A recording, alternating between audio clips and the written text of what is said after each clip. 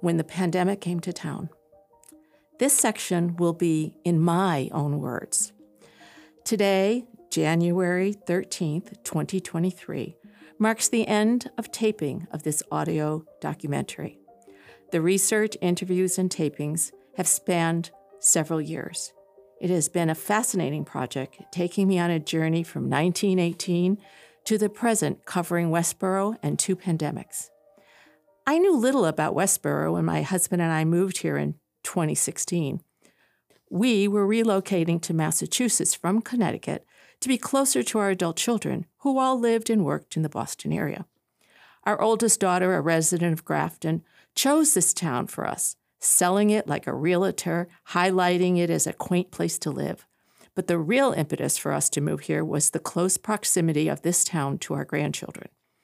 We only lived here a few years and met a few people before the pandemic hit, and our isolation became the norm, and our contact with this quaint town was limited.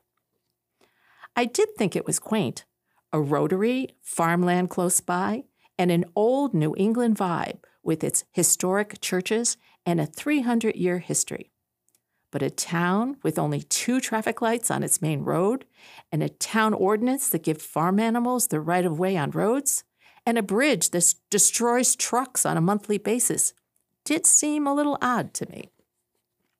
My thoughts about the town changed dramatically with this research project and this podcast. I did not want to decide ahead of time how the town acted during the pandemic. I had to learn how the town reacted. The first part of the title came naturally when the pandemic came to town. I knew it needed to say more, but I would have to learn how to complete that complex sentence that would become the title, that it is, when the pandemic came to town, how a small New England town survived with resilience and kindness. The addition of the words resilience and kindness was the outcome of those 40-plus interviews I conducted with a wide range of people in the town. Almost everyone that I spoke with, sometimes for over an hour, consistently used these 2 words or their synonyms when describing how the town and its people managed during the lockdown. Resilience and kindness. Not the first 2 words I thought of about Westboro when I first arrived.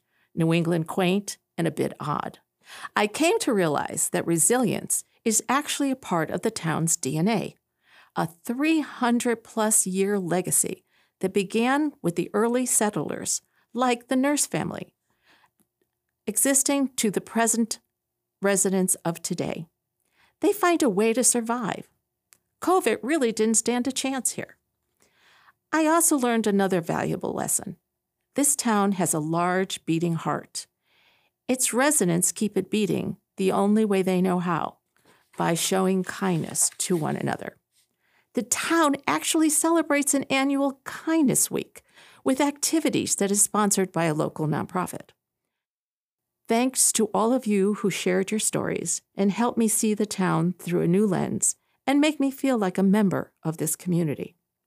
I would like to thank Tara Shannon, author of the book Rabbit and Bear Make a Wish, for granting permission to use excerpts from her book in this podcast. The book is available on Amazon.